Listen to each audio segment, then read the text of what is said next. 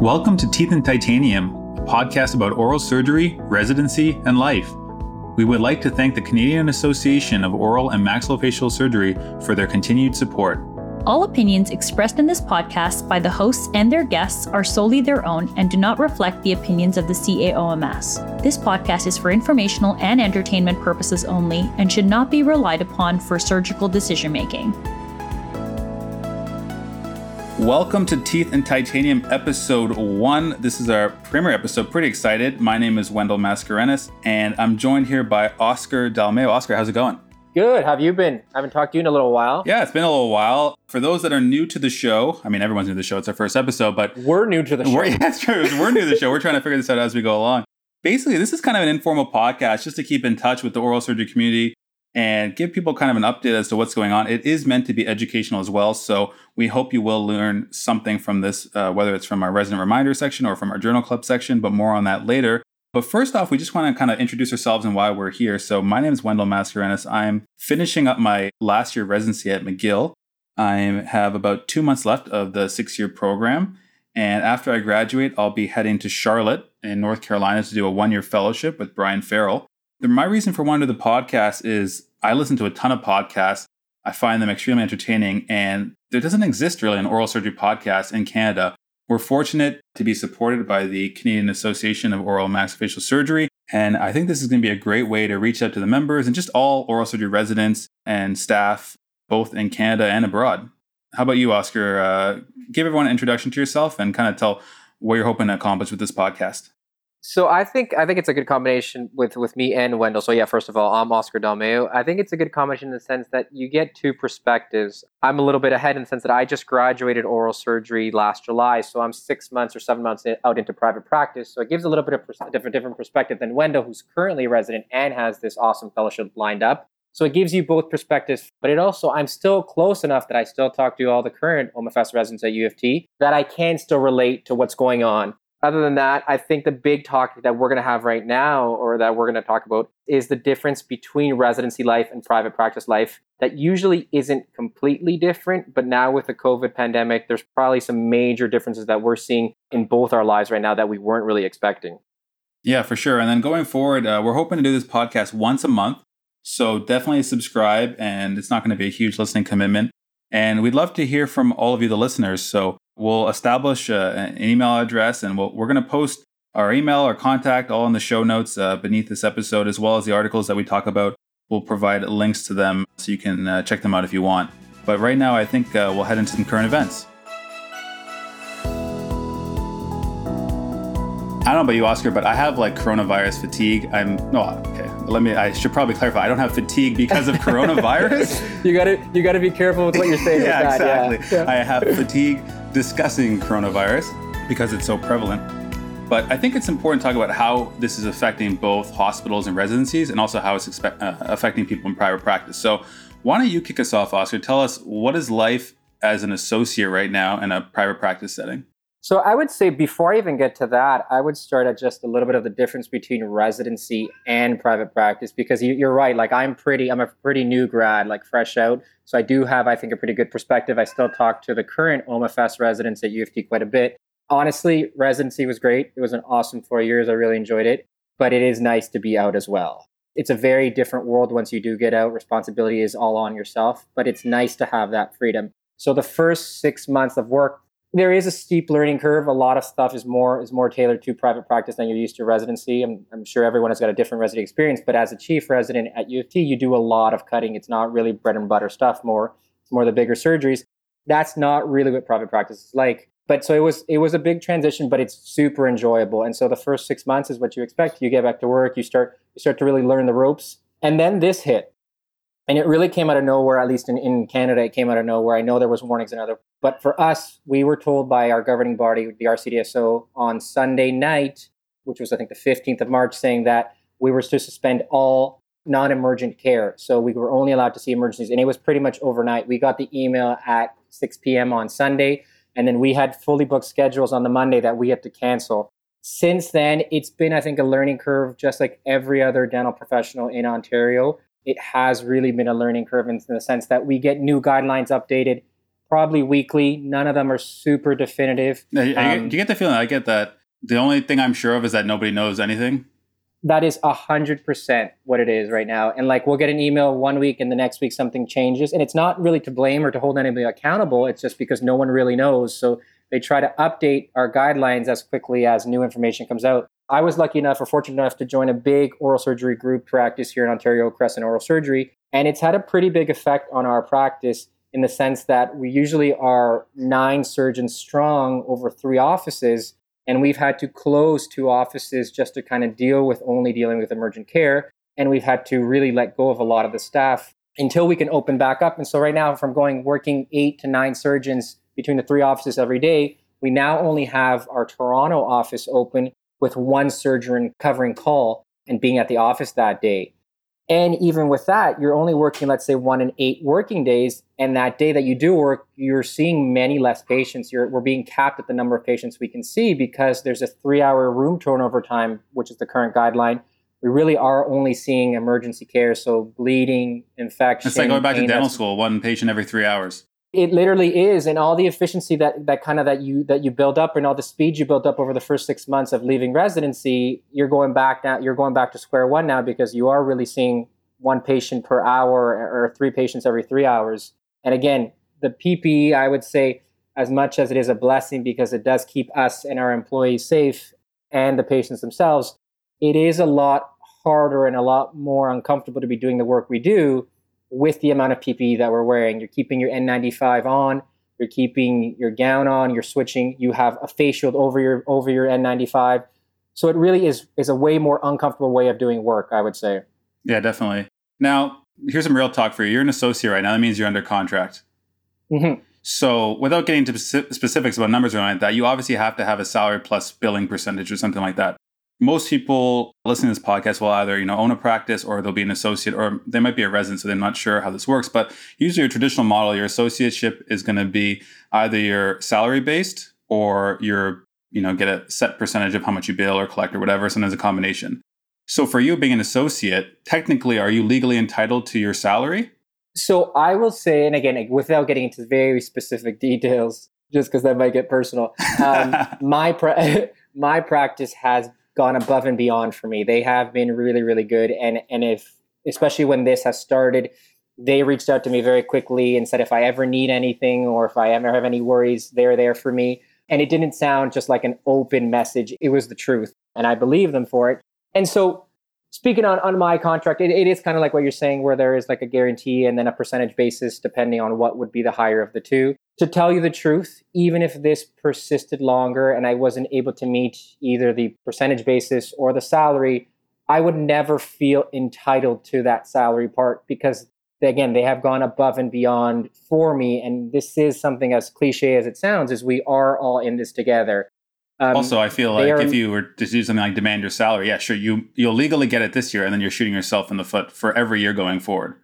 100%. And for a practice that I really enjoy working so much, why would I burn that bridge? Because again, yes, maybe I'm not getting exactly what I wanted, but we have to put yourselves in their shoes where they are not bringing in nearly the revenue. They're going from 9 surgeons working a day to 1, but their overhead doesn't really change. So if you ask me personally, would I ever feel entitled to that salary? No, I would never feel entitled to it. I agree. That brings me to my next point. Do you agree with me now is the best time to be an associate? Because putting aside the salary, you're not going to get your salary for most people. And I think we both agree, as we just said, probably trying to collect your salary as an associate right now, not the best idea.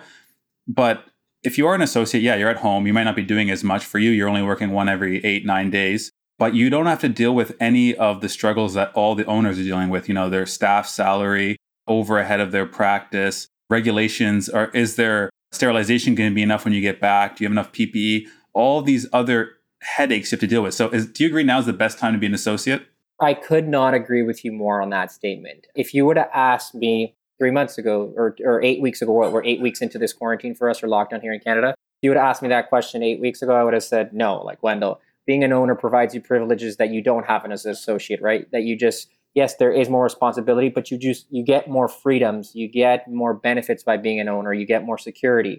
That being said, right now is the best time to be an associate, in my opinion. There does come some drawbacks in being an associate. And I can see it from both ways because both my parents are dentists who are practice owners, even though they're not in the oral surgery community, but they have their perspective as well. But yeah, the owners right now have those expenses that aren't going to go away anytime soon. Their rent is still going to be there. Their staff overhead is still going to be there. Their loss in production is going to be there. I will say the only thing that comes a negative about being an associate right now is that if you are in a practice that maybe is too large and really relied on efficiency and room turnover because it was so well oiled, the machine, if these new guidelines don't change, it is going to hard to go back to that efficiency with the same number of surgeons, just because the room turnover is not going to allow it. Your office is going to have 15, 20 ops for that to go back to normal. That would, I would say, be the only potential negative if things don't get a little bit less stringent with the guidelines. And also, won't you be the last person to return to work, probably? Exactly. Again, my office has been really fair in the sense that every surgeon is on the schedule 1 in 8 to 1 in 9 days. There's no preference for partners right now. We're all getting the same amount of work. But yes, it's something you have to think about going in the future when we do open up. Likely they will get preference, and they should get preference, right? It is their office. Yeah. I mean, for us in a residency point of view, residency is pretty much ground to a halt. It's emergencies only. It's trauma, infection, cancer. That's pretty much all we're doing. That's what I was going to ask you. Do you feel, because you're in your chief year now, right, and it's an important year in a lot of us, do you feel you're able to incur enough surgical experience operating the fun, the cool cases, the big cases that we all want to do coming into the end of a residency over the first 8 months of your last year? So I got lucky that my surgical login experience was enough that when this hit, I feel comfortable graduating. That being said, you just finished residency, the last 3 months, you plan all your best cases. Yeah. So when you're the most comfortable. So I have total joint replacements lined up. I have all my anterior implant cases, all my aesthetic implant cases, they're all lined up. All complex bone grafts, just everything I wanted to do right at the end. And you got tons of OR time. So I definitely lost out in the sense that, for example, I won't have as much experience with anterior implants, total joint replacement with orthognathic, for example, that I would have had. But luckily, because this really started taking place in March, and June, I was planning on taking off for studying for a Royal College exam.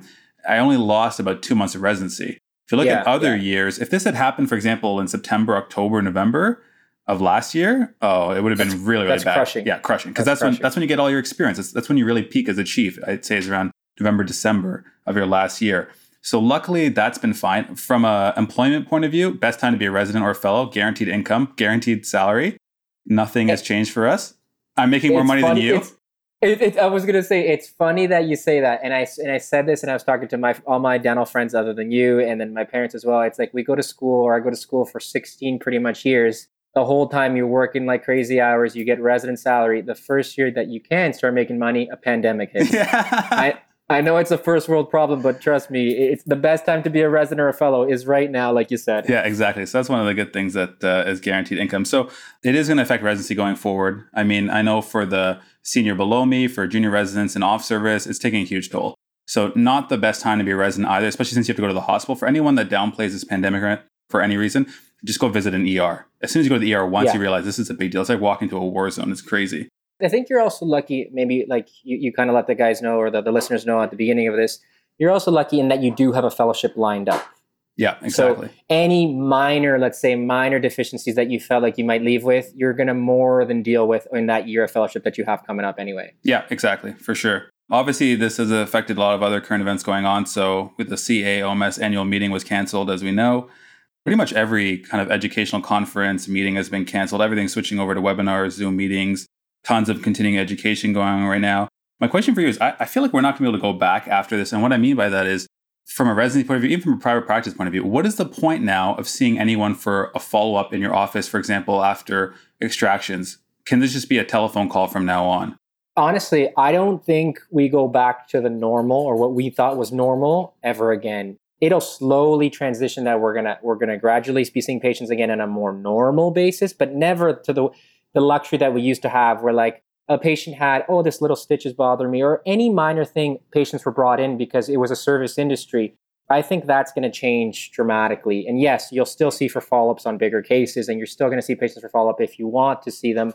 But a lot of times these are going to be more on a case-by-case basis. You're not going to just book everyone. I want to see all my 8s 2 weeks post-op. That's just not going to happen anymore. Yeah, exactly. And I think from a residency point of view, they might not just creating a new column, which is like telehealth follow-ups. Right now, we're doing all our follow-ups over the phone unless they absolutely need to be seen. And I mean, these people are surviving. The problem is all these infections that are brewing are probably going to start popping up soon. And then we'll really know if this was a good idea or not. But for now, it seems to be fine. I think that's another good point that you do bring up. And I think that will, if this really does last 2, 3, 4 months longer in terms of the dentistry, oral surgery department area here in Canada, in Ontario and Montreal, is that right now we are triaging a lot. Because let's say I work on Wednesday, the day before I am the on-call guy at home, taking all the calls that come in, and I screen all the patients for the next day's work. And that lets us triage most patients saying, yes, you know what, you need to come in, or you know what, let's give a course of antibiotics, or let's see if pain medications gets you under control, and let's try to delay this. But like you said, let's see in 3 to 4 months if these infections that we were sitting on a little bit because we couldn't see them in person don't end up blowing up and require more work than they would if we would have seen them earlier. Yeah, and I think that's one of the unintended consequences is the prescription level of antibiotics and painkillers right now is probably through the roof. For sure. So anyone that comes in with a resistant infection is just going to be an absolute disaster, but it's not something we can really do much about. Yep.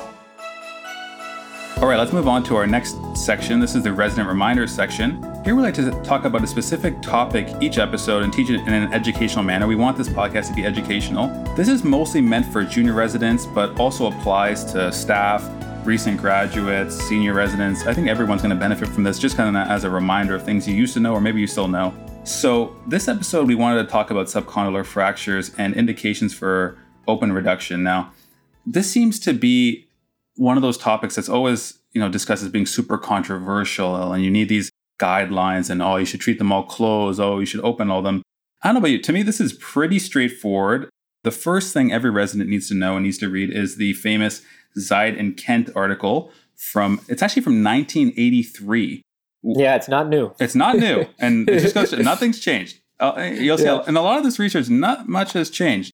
So, Zaid and Kent, this famous article, every resident has to memorize it. And it pretty much talks about the 4 absolute indications for open reduction and then the multitude of relative indications. So just to jump into it as a review, the 4 absolute indications, number 1, displacement of the fracture into the middle cranial fossa. I think that's a no-brainer. You have a piece of the condyle that's in the brain. Number 2, impossibility of obtaining adequate occlusion by closed reduction.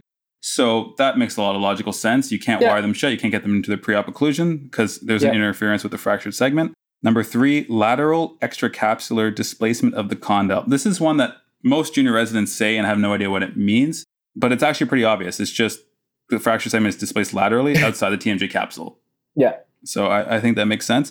And number 4, invasion by a foreign body, i.e. a gunshot wound or anything that's foreign object in the joint space. So those are the 4 absolute indications. So this is what I don't get, Oscar, from my point of view. You have your 4 absolute indications. They all make sense. And then they have this long list of relative indications. Everyone tries to give their 2 cents on whether it's a relative indication, whether they open or whether they close it. Why does this matter? To me, if it's the 4 absolute indications, you have to do it. If it's not one of those 4, you look at the fracture segment. If you can get 2 screws on it, you're good. You can plate it and open it. If you can't, you don't do it. Am I missing something here? What do you think? So when I was a resident, that's because I'm a pretty black and white kind of guy too. That's what I didn't really understand. And I think actually I went to a pretty TMJ heavy program. So a lot of our staff were really comfortable opening up any condylar fracture because we did it so much. We were in the area so often. So it was made pretty cut and dry to me by my chief resident. It's if it's one of these 4, great, we have to go in. There's a no question. That's a no-brainer. And then the second one was, it wasn't really nitpicking. It was, if it's not one of these 4, if we open this, can we get a better occlusion? Can we get a proper reduction by putting plates on it? And if the answer was yes, we were opening it up. That was ours. Kind of like it sounds like what your mentality is in McGill as well. If you opened it up, did you place the patient in MMF afterwards? So we did not usually place the patient in MMF afterwards. If we did, we might have put, and if we did, it wasn't tight MMF. It would have been a couple MMF screws with heavy elastics, if anything, but never in solid MMF, no. Yeah, because I think if you open the condyle and plate it and then put the patient in wired MMF, what was the point? What was the point? Yeah. There is none, in my opinion. I agree. I think you're getting the worst of both aspects. So just a review for the junior residents. The argument for closed reduction is you have good long-term outcomes that have been shown just from wiring the patient shut in MMF, from 4 to 6 weeks. Some people transition from wired MMF to heavy elastics after 2 weeks or 4 weeks. I got a question for you on that. Do you guys do that? Is that something that you guys did? So we usually transition them to heavy elastics at around 4 weeks. Okay, so yeah, so we were probably a little bit earlier. We would say 3 weeks on average. We were transitioning them to heavy elastics. But yeah, it's relatively the same, I guess. Yeah, exactly. I'm going to be honest with you. Here at McGill, we almost never wire them shut. Yeah, it's very, very rare. Maybe it's similar to you. I think when you're in residency, it's really tough because you have to get comfortable opening. You have to do these approaches to the mandible, right? You have to do your subcondylar approaches, which is going to be your risen approach, your retromandibular approach, your submandibular approach. And if you don't get comfortable with them in residency, or you don't have staff that are comfortable with them, you're never going to do it, and therefore you're never going to be comfortable doing it. Could not agree with you more on that. And then I guess that kind of, we're divulging a little bit and we're digressing to other areas, but that even makes a difference of alone. Yeah, I've only been out again 6 to 7 months, and that's already a difference of what you see, what you will treat in residency, what you will treat as a private practice on-call surgeon. Well, that's what I was going to say. Now you as a private practice on-call surgeon, let me guess, you are probably doing close reduction way more. Yeah, and so again, I am only on, I would say, courtesy call, right? I'm on shared call because I am so new, so I don't have my own OR time. I have assist privileges, and if one of the other surgeons with the partners goes in, I will go in with them. I do think that our practice is a little bit different than the average Ontario oral surgery practice because we are affiliated with a training program, right? So some of the residents come in and assist our main partners 2 to 3 times a month. They have quite a bit of OR time. They do a lot of orthognathic. So they still open up a lot. But if you were to digress from my practice, the practice that I currently work at, there is a lot more that's closed in the community than it is in residency. And you can't necessarily just blame the surgeon taking call. You have to realize that when you take call without being in an academic program, you're taking call on your own. So if you're going to do a fracture, you're either doing it with a nurse or a surgical assistant. You got one of your other oral surgery friends who can come in with you. But usually it's with the nurse. So you don't have that junior resident retracting so that you can see everything. You don't have someone trying to help you get the patient to MF. So it's not as cut and dry as you would think, or it's like, oh, look at the community guys are not doing the open cases. Well, that's not necessarily true. It's just a very different environment. Plus, if you're doing close reduction, you can do it in your private practice. 100%. Exactly, right? So there is a difference. Sometimes I think we're a little bit too harsh as residents to judge the private practice guys until you get there, and then you're like, oh, okay, now I see why they asked if we can take care of this case, or that makes sense, because we've all had those really tough cases where it takes the attending, a chief resident, a senior resident, and a junior, and we still struggle. Yeah. Imagine doing that on your own outside with a nurse. Yeah, definitely. Right? Residency is the easiest time to do anything, especially as a resident, because you're not even liable. 100%. So, right? so obviously we try and convince every staff to open every single one because they're liable, and we know we have them watching over our shoulder as backup. So that's why it definitely makes it a lot easier. That's a good point that you bring up. So for the residents, just approaches to the condyle, because it's actually funny. This article, it's always quoted for its absolute and relative indications, but it actually talks about which approach you should use for depending on where the condyle is. It's something kind of intuitive, but basically if you have a condylar neck fracture or kind of a higher subcondylar fracture, you're probably going to do a retromandibular approach.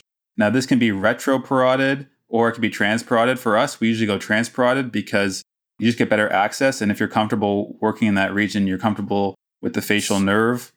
And so I know I was reading this, like the article, like kind of like you were too, just to review myself before we started talking about it. And yeah, it does talk about different approaches, but I will say that 80% of our cases, or 85 even higher, we were doing retromandibular approaches. And would you usually go retroparotid or transparotid? We would always, I would say out of that, 95% of the cases in staff, we would go transparotid. Okay. And like you said, if you know what you're doing, it's the quickest, I think, the most direct access right onto the condyle. So why would someone go transparotid versus retroparotid? Just give us a review. So for us, it was more, if you're comfortable kind of identifying the facial nerve that goes through the parotid, all our staff were. And so that's why we always did it, because we felt we had better exposure. We just had a more direct access, quicker access. Never really, out of all the cases that I was a part of, I'm not saying that I was the operator, but of all that I was part of, even as a junior resident, didn't see anyone with any facial nerve, any injuries.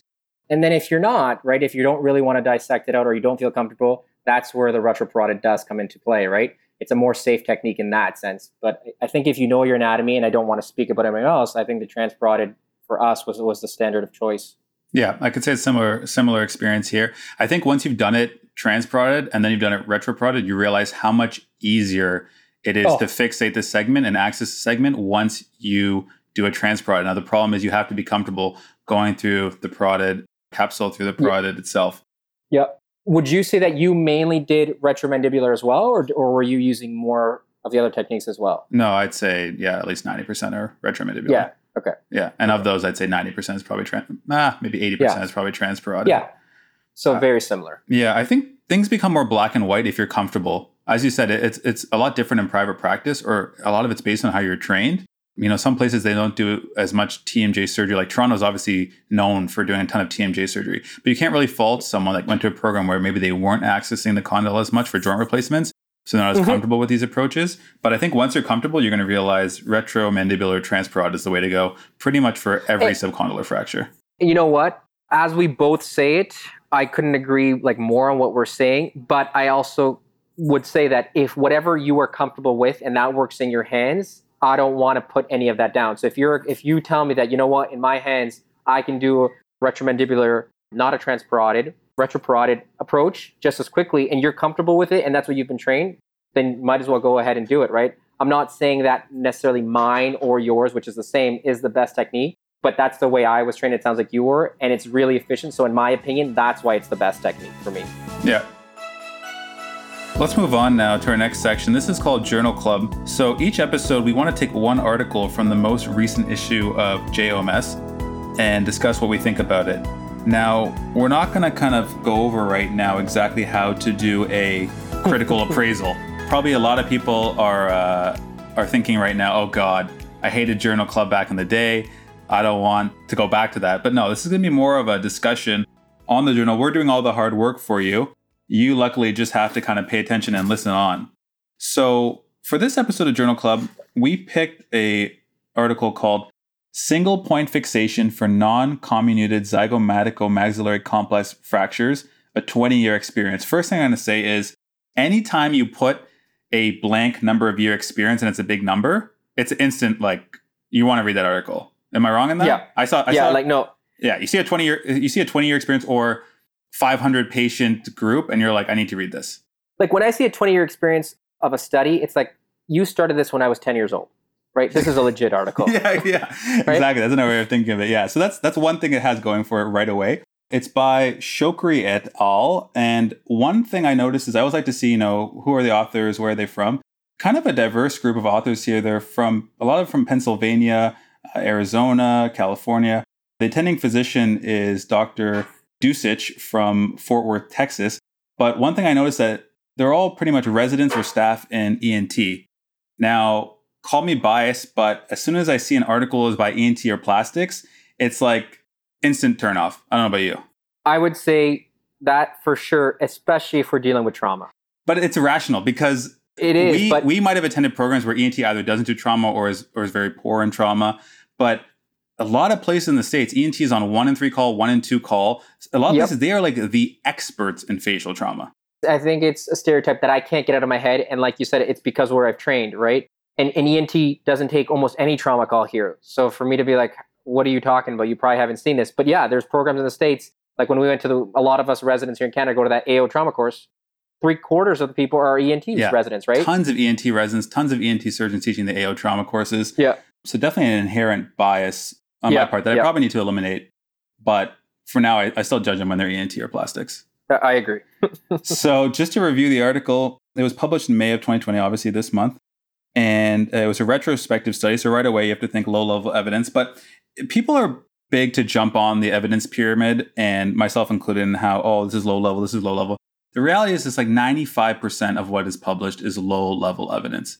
Yep. To do, your top of the pyramid randomized double-blinded control study or like a meta-analysis, it just doesn't exist in our profession when surgery is involved because it's hard to blind the patients and the surgeons. It's not ethical most of the time. That's the biggest issue. Like, how do you blind on a surgical outcome that may potentially be affected by this, right? Like getting ethics approval, at least for us, it would be impossible to do that. Yeah, exactly. So they looked at ZMC fractures, and their basic approach was to only fix the ZM buttress. So a review for the junior residents out there, your ZMC complex fracture is going to involve 4 different sutures. Your zygomaticofrontal suture, your zygomatico-sphenoid suture, your zygomatico-temporal suture, and your zygomatico-maxillary suture. And Ellis actually published, great guidelines, and like the classic article everyone quotes is, his algorithm, which is should open up ZM. This is for non-comminuted ZMC fractures. If it's comminuted, it's a totally different issue. So we're only talking about non-comminuted, so single body tetrapod fractures. And he said, explore ZM. If you can reduce it and you fixate it and it's stable, then you're done. Mm-hmm. If you still need to do more, you can go to ZF. If you need to do more, you can go to the infraorbital area. So basically their methods was they did an intraoral vestibular incision. They placed a single 2.0 millimeter mini plate at the ZM. They would then palpate the infraorbital rim, and they would use a plastic ruler, I guess, plus minus their palpation to determine if it was a step off greater or equal to 2 millimeters. If they had a step off greater or equal to 2 millimeters, then they would open and plate. They didn't say how they opened there, but they would plate the infraorbital rim as well. And then they palpate ZF for mobility, and then they would do a force duction test at the end to make sure there was no entrapment. Yep. So right away, talking about their methods, intraoral vestibular access for ZM, that's standard. Your mini plate standard. Now, this is where this kind of varied for me. So palpating the infraorbital rim, palpating the ZF for mobility. I don't know about you and your experience, but I don't know. We don't really do this. Sure, you can palpate it, but most of the time the patient's incredibly swollen. It's a recent trauma. Can you really rely on palpation only? These are like tiny sutures and minute step-offs. My question is, why not just base things more on your CT scan? A lot of times, you can have a minimally displaced or, mildly displaced fracture. So you feel like if you reduce it, is this something you do where you would just palpate the infraorbital rim and then palpate the ZF? To be honest, this article, we both read it and we both critically appraised it. And like we said, we're not going to get into the analytics of the epidemiology and all that about it. But yeah, I didn't necessarily find it the most useful article. I'm going to be honest with that. And it's no disrespect to the authors or anything like that.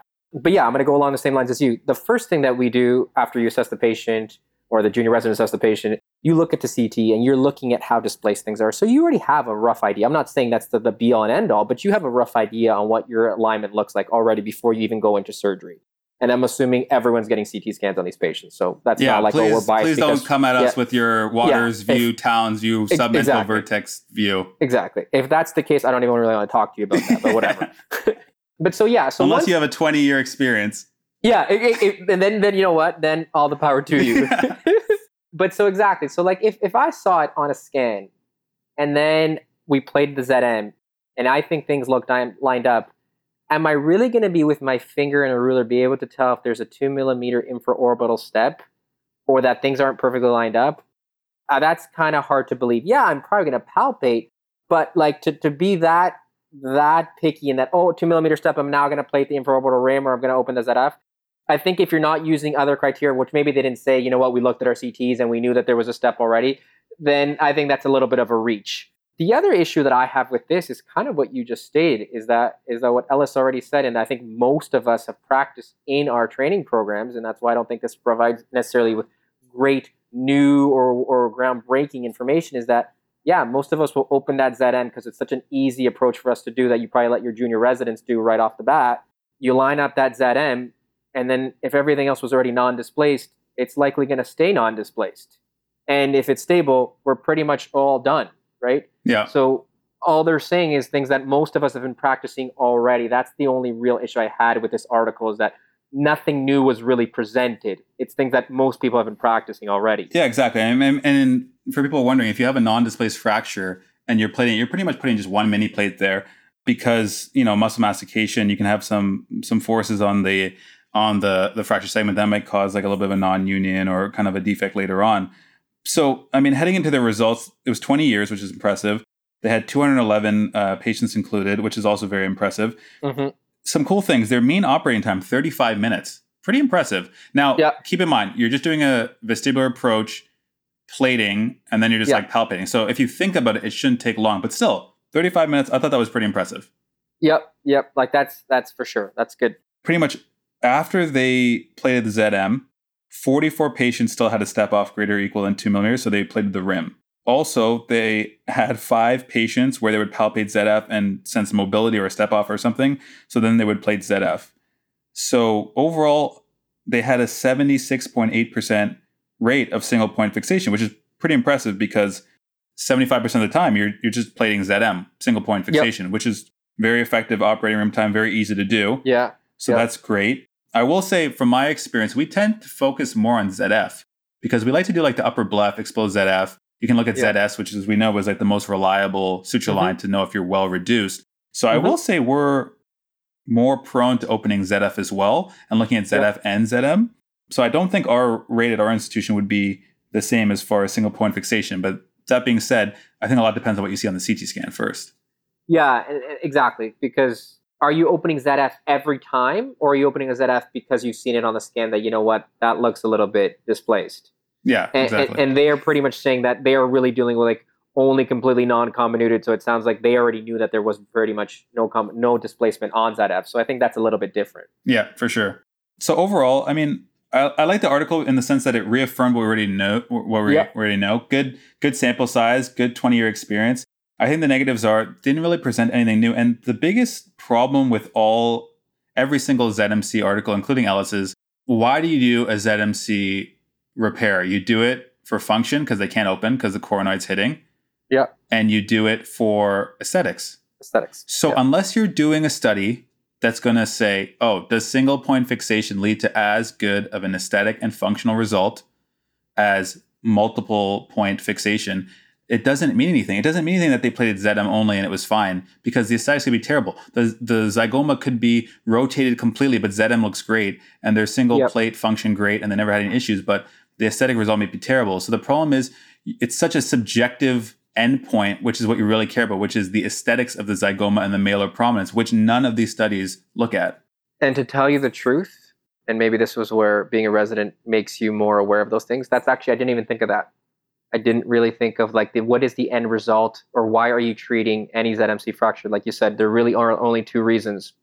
And so if this treatment is acceptable, but is giving you worse results on one of those two outcomes that you're trying to obtain, then it's useless. Yeah, exactly. I mean, when it comes to function, obviously you can have like an orbital floor component and you're reducing that and things like that. But my main thing is that unless you're assessing function, I mean, they did a forced suction, and they said that they had no complications with hypoglobus or ophthalmos or things like that. But I think the biggest thing you have to look at is your cosmetic result, because I find if you open up ZF and ZM and you look at ZF, ZS, and ZM, and all three are perfectly aligned, your cosmetic results should be good. That zygoma should be in the right spot. Yeah.